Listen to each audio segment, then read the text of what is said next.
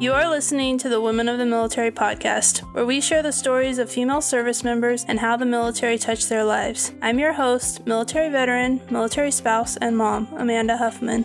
My goal is to find the heart of the story and uncover issues women face while serving in the military. If you want to be encouraged by the stories of military women and be inspired to change the world, keep tuned for this latest episode of Women of the Military.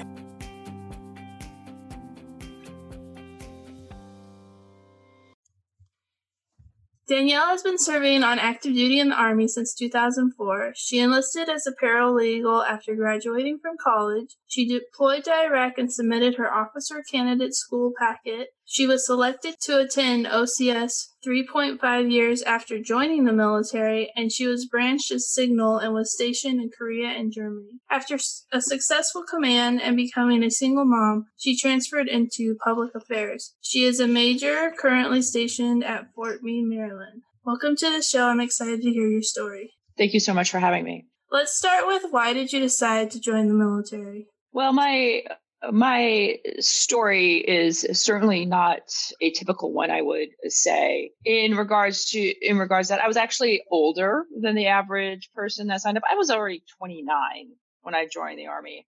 I had graduated college with a degree in history with the aspiration of becoming a teacher, a social studies teacher. But 2004, I was kind of burnt out from school, and I always knew that I wanted to do something that was bigger than myself. I've always been idealistic, and I decided, well, maybe I want to do something a little bit different, something that no one would ever expect me to do, nor would I ever expect myself to do. And I don't come from a military family. I grew up in Pennsylvania. So I basically walked into the recruiter's office and said, hey, I think I might be interested in doing this military thing. I don't really know much about it. Of course, the recruiter was like, hey, yeah. I mean, to be honest, I was going to try to join the Air Force, but the Air Force recruiter was never there.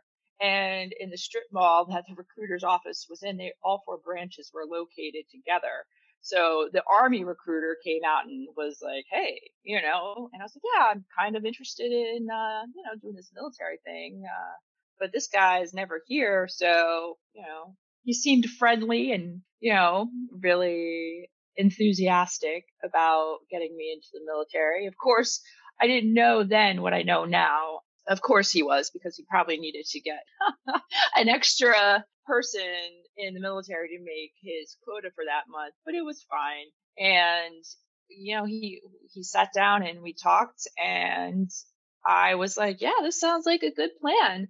I had heard about the possibility of becoming an officer, but when I talked to him about it, he was like, oh no, listen, you know what? It's so much easier to become an officer once you're already enlisted, because by then you'll know the Army, you'll get more respect because you were enlisted. And, all his reasons sounded perfectly reasonable to me. So I was like, yeah, that makes perfect sense. So yeah, that's basically how I ended up enlisting versus becoming an officer straight away. You've answered my second question, because I was going to ask, you already had your degree. Why didn't you become an officer? But I was wondering if you didn't know. But it sounds like you kind of knew there was a difference, but then he steered you towards enlisting anyways.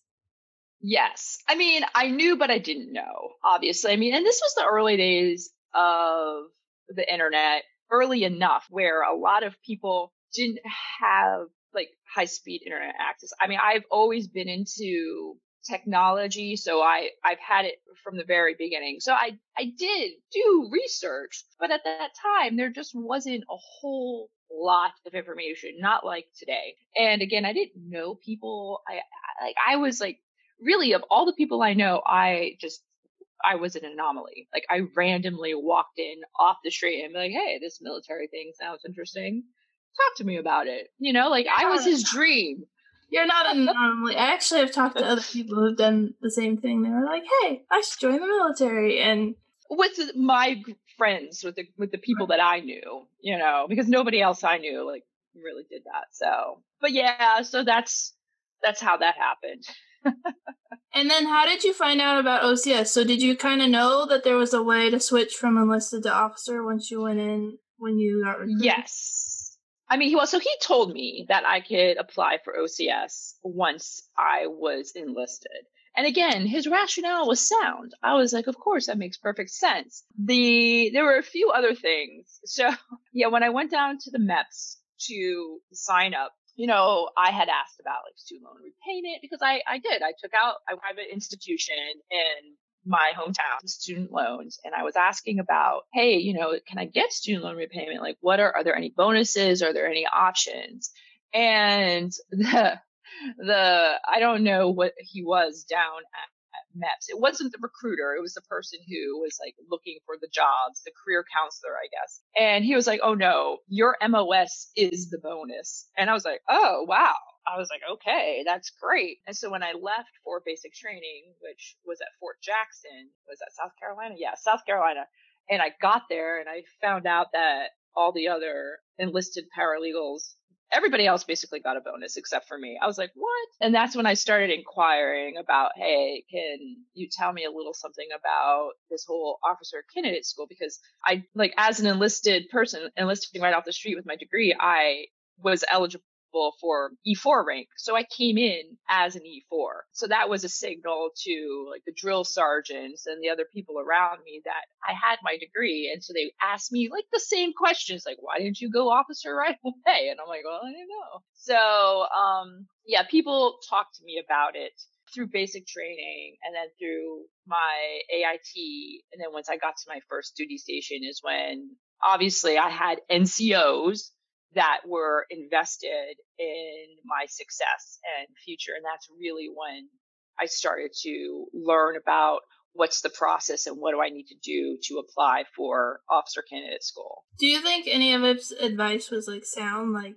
did you learn the Army, or do you think that it would have been better? I mean, I guess you don't know for sure, but do you feel like your time as an enlisted troop helped you as an officer now, or? Absolutely. I wouldn't, it's a funny story really at this point, but I wouldn't change having gone enlisted for anything because it absolutely did give me some perspective that I would not have had otherwise. And I think that's the reason why we have multiple commissioning sources, because the military wants that breadth and depth of experience. So you want the ROTC folks and the academy folks, but you also want to commission people that are from your enlisted ranks as well, because they all bring something to the military. Now, granted, I wasn't enlisted for very long. I mean, really only 3.5 years.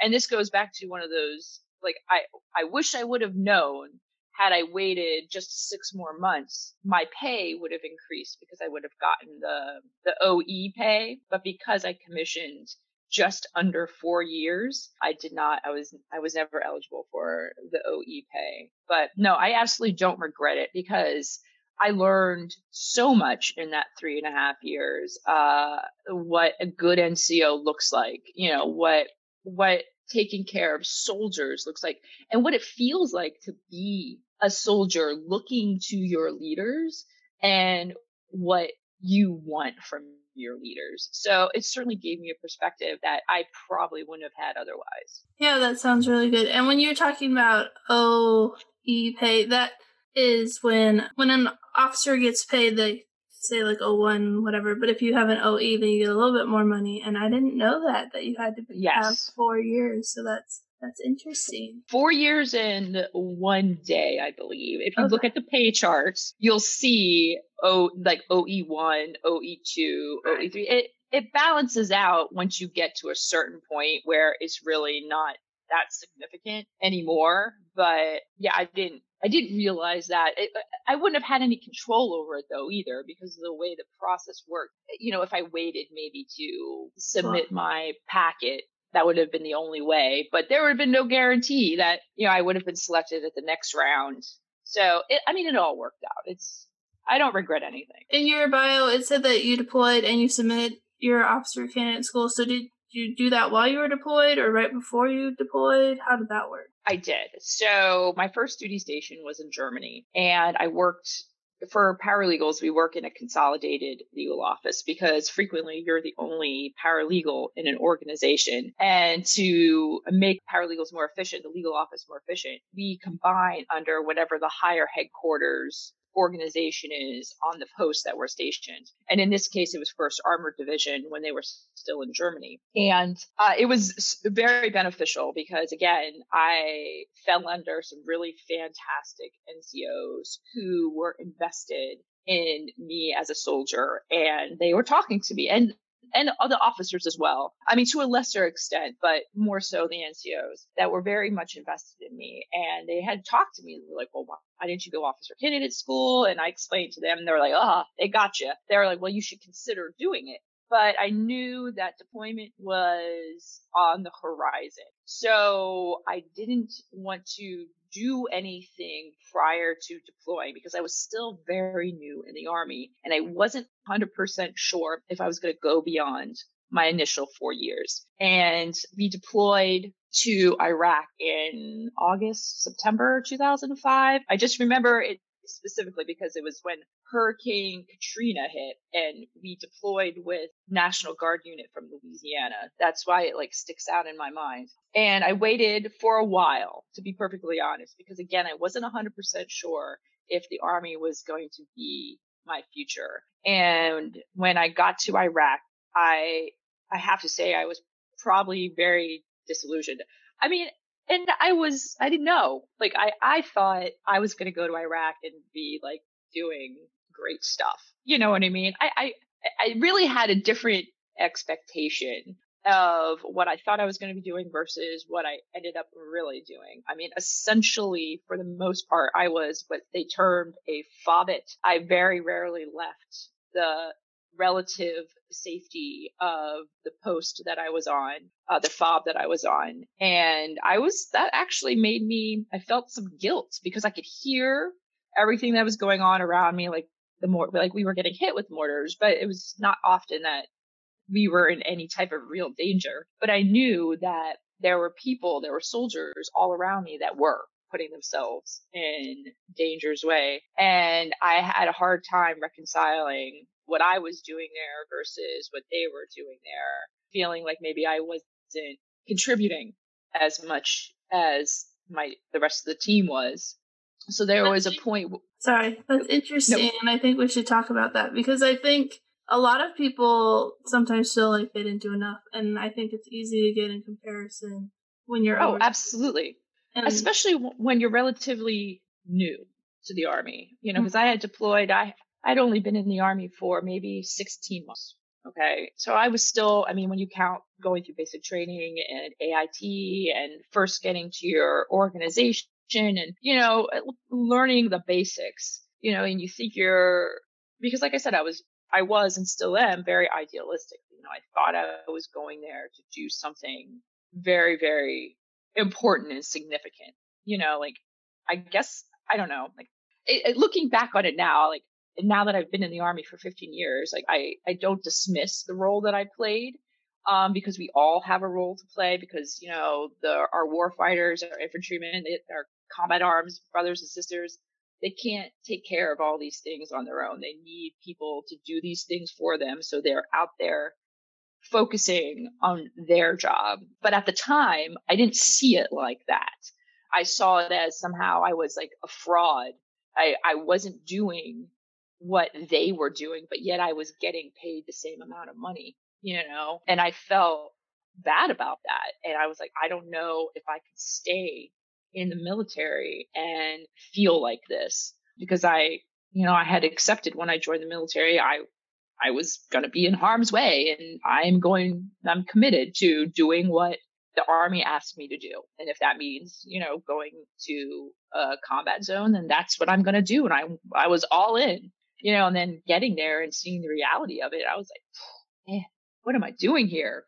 How am I contributing? How am I making a difference? What am I doing? Does it matter? Again, that was an experience and, with time and, hindsight, I see that it did matter, but at the time it was difficult for me to really reconcile that. And so I was really on the fence, about whether or not I was even going to stay in let alone put in my OCS packet. But I will say, I was going to say, what caused you to decide to put your packet in?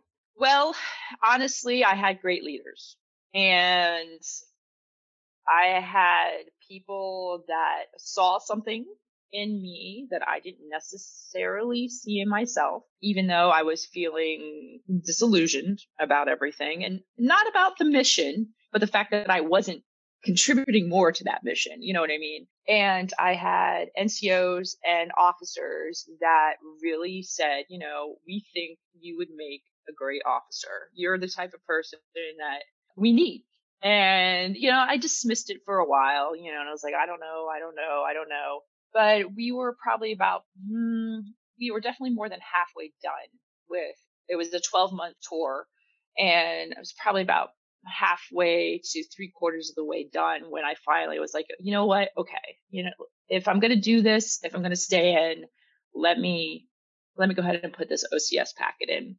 And it was basically through the encouragement of my leaders that prompted me to finally just submit it. And I did. And I was surprised. It's actually kind of a funny story, because my brigade commander, who is a full bird colonel in '06, had called over to my NCO and said, I need you and Specialist Killian to report to my office immediately. And of course, I was, no specialist or junior enlisted soldier thinks anything good is going to come out of being called on the carpet to your brigade commander. Okay.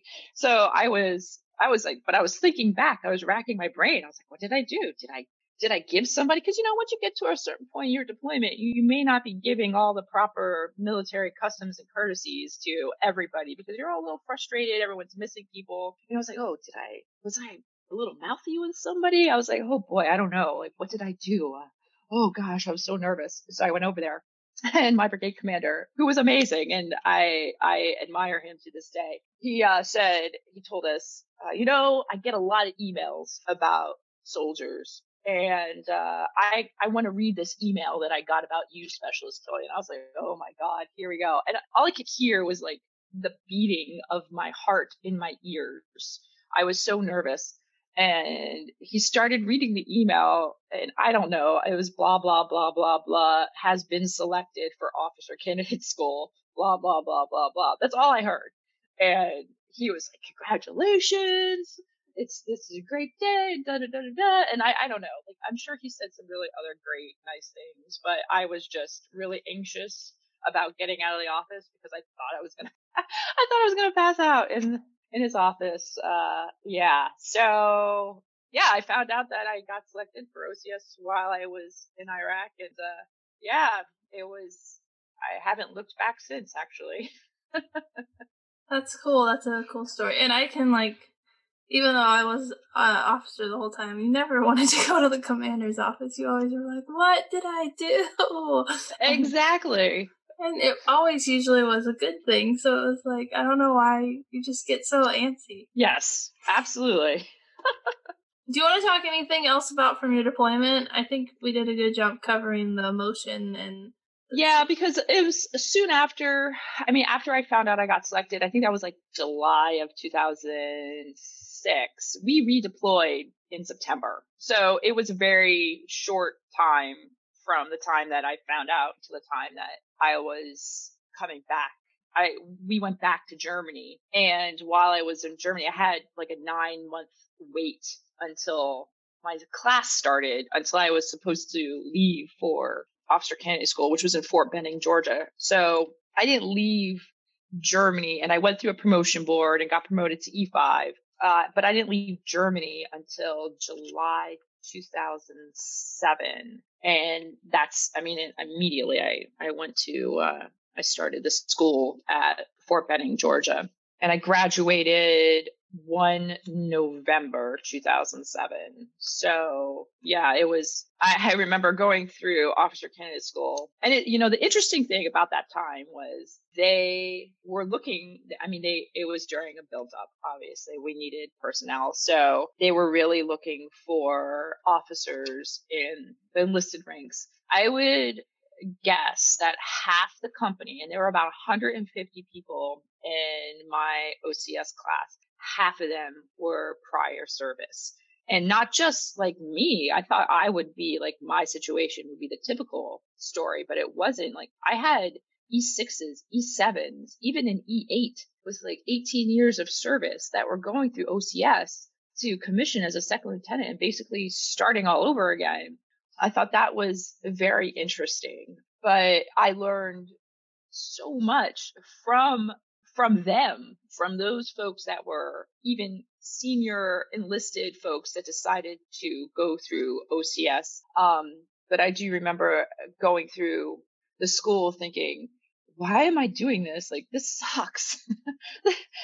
I've already been through basic training and AIT. I was like, why am I doing this again? And I told myself, I was like, I don't care what happens. I am not doing this again. I'm not, like, because people would injure themselves. Like, they'd get there and they're like, I'm going to push myself to the absolute max to, prove myself. And I saw people getting hurt, like really significantly hurt within the first week and having to recover and then be recycled. I was like, I am not doing this again. I'm doing this once, that's it. So as much as I wanted to do extraordinarily well, I also I need to preserve my health and my body. So I just said, I'm not doing this again. Like, one time is enough. And thankfully I did. I got it through it the first time. And having done boot camp and OCS, what would you say like the main differences are between the two different, because they're kind of like training schools. One's training you to be an enlisted, but one's training to be an officer. I would argue that OCS was way worse. I mean, because basic training, you go in there and you're a civilian, and their job of those drill sergeants are to transition civilians to becoming soldiers, airmen, Marines, sailors, whatever the case may be. So you go in there not really knowing what to expect, And so when I went through basic training, again, I was older. I was 29 when I went through. I wasn't a 18-year-old kid that was like, well, I'm going to see if I can buck the system and see what I can get away with. I was like, nope, I don't want to get yelled at, and I'm going to do everything they tell me to do, and I'm not going to argue, and I'm just going to get through this. So basic training, yeah, I mean, it certainly sucked at times, but it wasn't. I feel like the officer training school was just incredibly, it was way worse in every aspect, because they were always hanging your commission over your head. If you screwed up, or if you failed, or if you get recycled, you were going to lose that opportunity to commission, and you're going to get sent back to the Army, and that was going to be needs of the Army. So it was a much scarier prospect than basic training, because you don't know what you don't know. Like, I had already signed up for my MOS, and I just had to,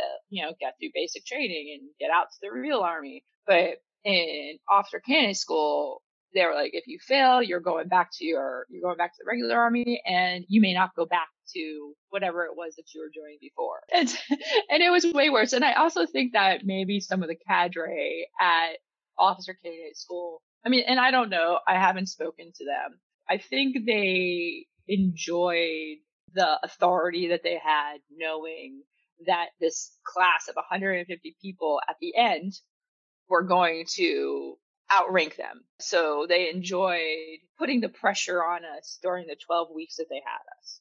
So it was in no shape or form a cakewalk. I didn't want to have to do it twice. And I questioned myself many times during OCS if it was worth it. I mean, it was, obviously, but at the time I was like, oh my gosh, why did I do this to myself? I was happy being a little junior enlisted soldier. Why did I put myself through this? But it all worked out in the end. So. And I'm gonna kind of like totally shift gears, but I don't want to run out of time in this talking about being a single mom in the Army. So can we talk a little bit about your experience? Like, what happened? How have you made that work? After I commissioned, I spent a year in Korea, and then coincidentally, I ended up going back to Germany almost 2 years to the day that I left. as a first lieutenant. So I left at E5 and I came back a first lieutenant. And I went through, I went through some units. I did some jobs that set me up for positions of greater responsibility. But yeah, the story of becoming a single mom, the timing was probably horrible. I can't imagine it. Yeah, it was not it was terrible timing. I had actually just taken command. I was a junior captain. I'd only been a captain for maybe 9 months. So I was very lucky that I had been selected for commands. Once again, my brigade commander saw something in me that I didn't necessarily see in myself, but had full faith and confidence in me. And I feel like he went out on a limb and selected me to be a commander.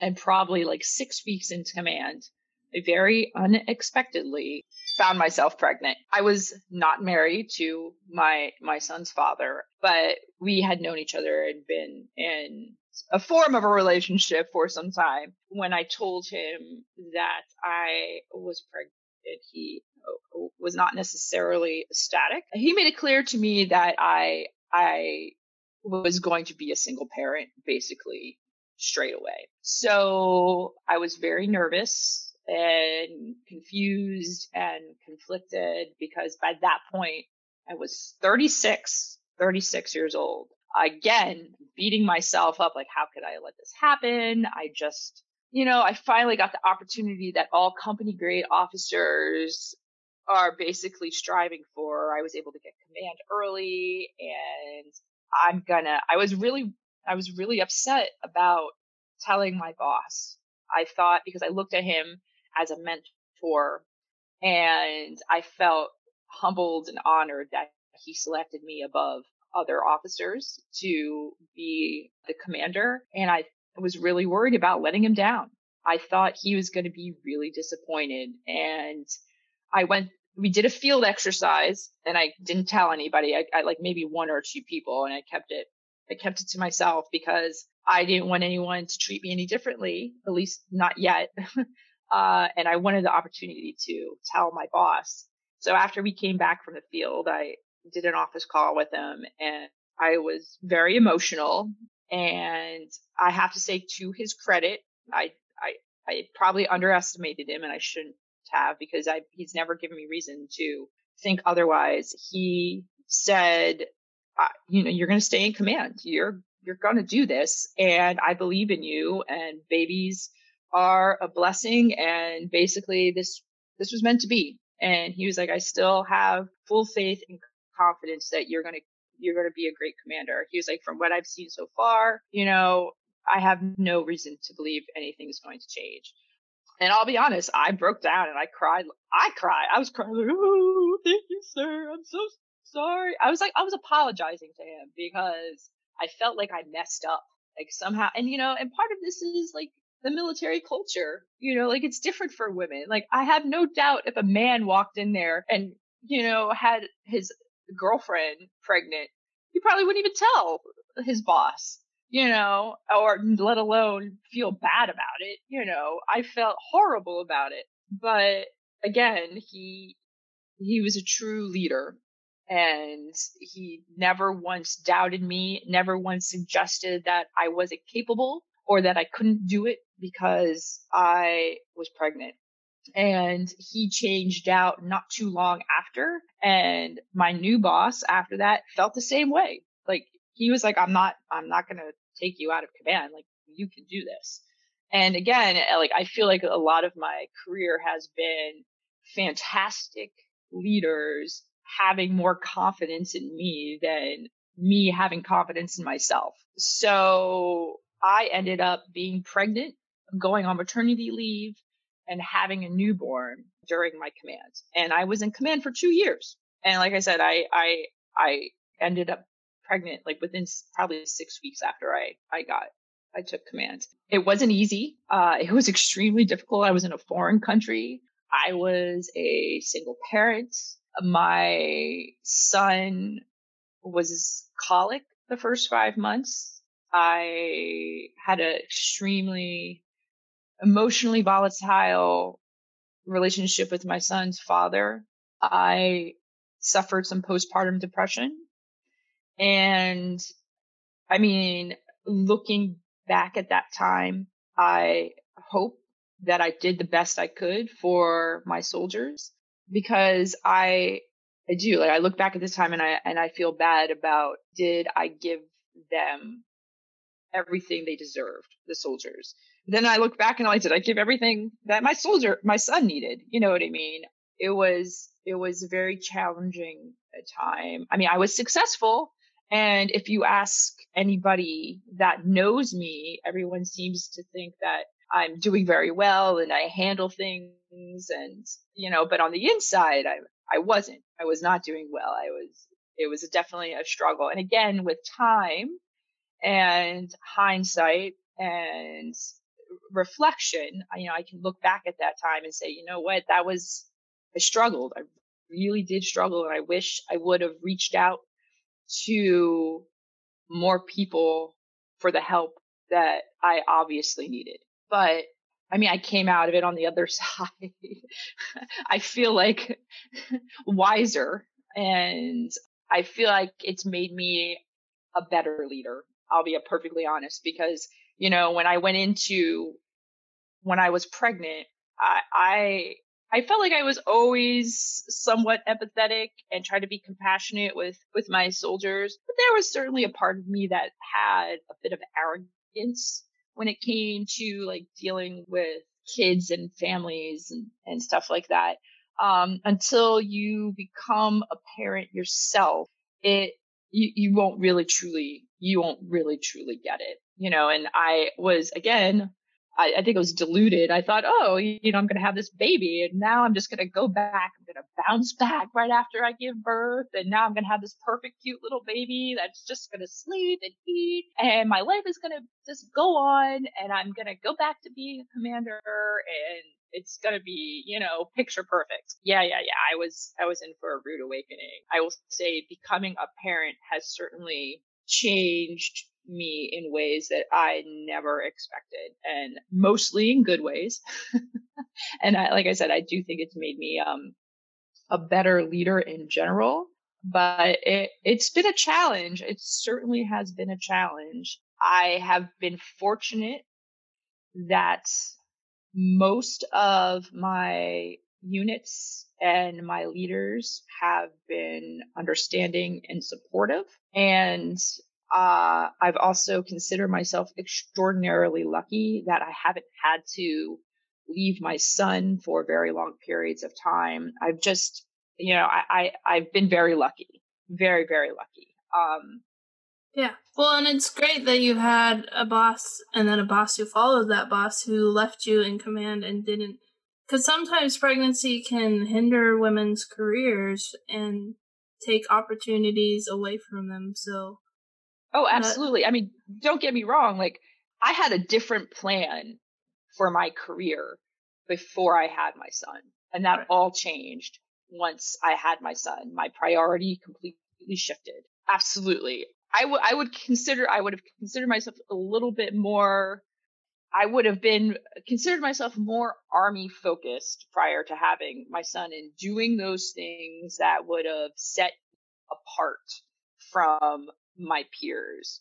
And I'm not saying that I still don't do those things, but I do it with my son always in the forefront of my mind, especially as a single parent. I'm not co-parenting. I'm doing this all by myself, and I don't have a support system. It's just one of those things, in the military, you move around and you have to start all over everywhere you go. And I don't have a large family. So perhaps I'd feel differently if I had that, but I don't. So that always is always in my mind. Okay, so I would love to do X, Y, and Z in the Army, but how is that going to affect my relationship with my son? Because honestly, I love the Army. I would never change a thing. I would never dissuade anyone from joining the military. But at the end of the day, I'm going to take this uniform off, and I'm not always going to be Major Killian. But in my mind, I'm always going to be mom. And that relationship is the most important thing to me. So I love the Army, and I'm always striving to do better and excel in my positions. But my son, my son is my son. He's going to be, that will never change. I will always be his mom. So that's a really good way to look at it. I think that sometimes people think they have to choose like one or the other, but it sounds like you have gotten a pretty good balance of, it's probably still hard, but you know that your son is important, you love the Army, but you have to make sacrifices and choices maybe for your career to make it work at home. absolutely. Absolutely. Like I realize, there's no such thing as giving 100% at either the Army or being a parent. One thing is going to suffer for the other thing. Now, I try my best to mitigate that as much as I can. So when the opportunity presents myself that I can be more present for my son, and I do that, but then there's going to be the times where the Army is going to say, hey, we need you to do this. And I'm like, okay, well, my son, I do understand that there's going to be times where that sacrifice is going to be made, but in general, I really do my best. I will always err on the side of my son, but I also committed to serving my country. So it's a balance, and it's not easy. It's never easy. So, but I wouldn't change a thing. I really have loved talking to you, and I think we've talked about something that I don't think many people really talk about, being a single parent and how hard it is. But I have one last question. What would you tell girls considering joining the military? Oh boy, you know what? I will say that today's military, the opportunities were there for me before, but had I had the opportunities that are presented to all women today been available when I joined, I would certainly be doing something very different. I mean, today the sky's the limit. They've broken down a lot of the barriers that existed. I certainly would encourage anyone, whether male or female, to at least serve in some branch of the service for at least a couple years. I think it helps shape a person in a way that you're not necessarily going to get. I mean, the Army has changed me as a person, and in a very good way. I definitely lacked confidence. I was not very sure of myself. I was risk adverse. I'm not saying I engage in risky behaviors now, but the Army built me up into something that I would never have become had I not joined. And for young women looking for a challenge and wanting to do something that matters, I would absolutely say, now is that time, because you have so many more opportunities. And the military in general, we continue to grow and get better. It's the military is not a static organization. If it was, no one would want to join. But it is a dynamic organization, and the cross section of folks that serve, I mean, that alone, you get to know people from parts of the country, parts of the world that you would never have had the opportunity to meet or know. And the jobs and the skills that you get from being in the military, it's amazing. I'm not a recruiter, but I'm just saying, it's certainly worth at least a couple years of someone's life. I would say it's a great opportunity, and more so than ever, we have so many more opportunities to excel. Like I said, the sky's the limit. There's no reason that anyone, if they want to come in and do something really amazing, the military is the place to do it. I feel like the military opens a lot of doors that you didn't even know were doors that you could open because of the people that you meet, the experiences that you have. Absolutely. I am very grateful. I mean, it's not always great. I mean, there's been times where I thought I was going to get out. You know what I mean? But everybody goes through that. There's not a single person in any branch of the service that at some point isn't like, well, maybe it's time for me to hang it up. But when you look at your total service and everything that you get from being in the military, I wouldn't change it. I feel like I'm very lucky, and as more so being a single parent, it's hard, but it's also has provided me the ability to provide a certain type of life for my son that I may not have been able to do if I wasn't in the military. Thank you so much for being a guest on the show today. I've really enjoyed getting a chance to talk to you, hear your experience, and hear about how motherhood has kind of shaped you into who you are. I can really relate to that experience. So thank you so much. Thank you so much for having me. Thank you for listening to this episode of Women of the Military. Make sure to subscribe so you don't miss any of the amazing stories I have with women who have served in our military. Did you love the show? Don't forget to leave a review. Finally, if you are a woman who has served or is currently serving in the military, please email me at airmantomom@gmail.com so I can set you up to be on a future episode of Women of the Military.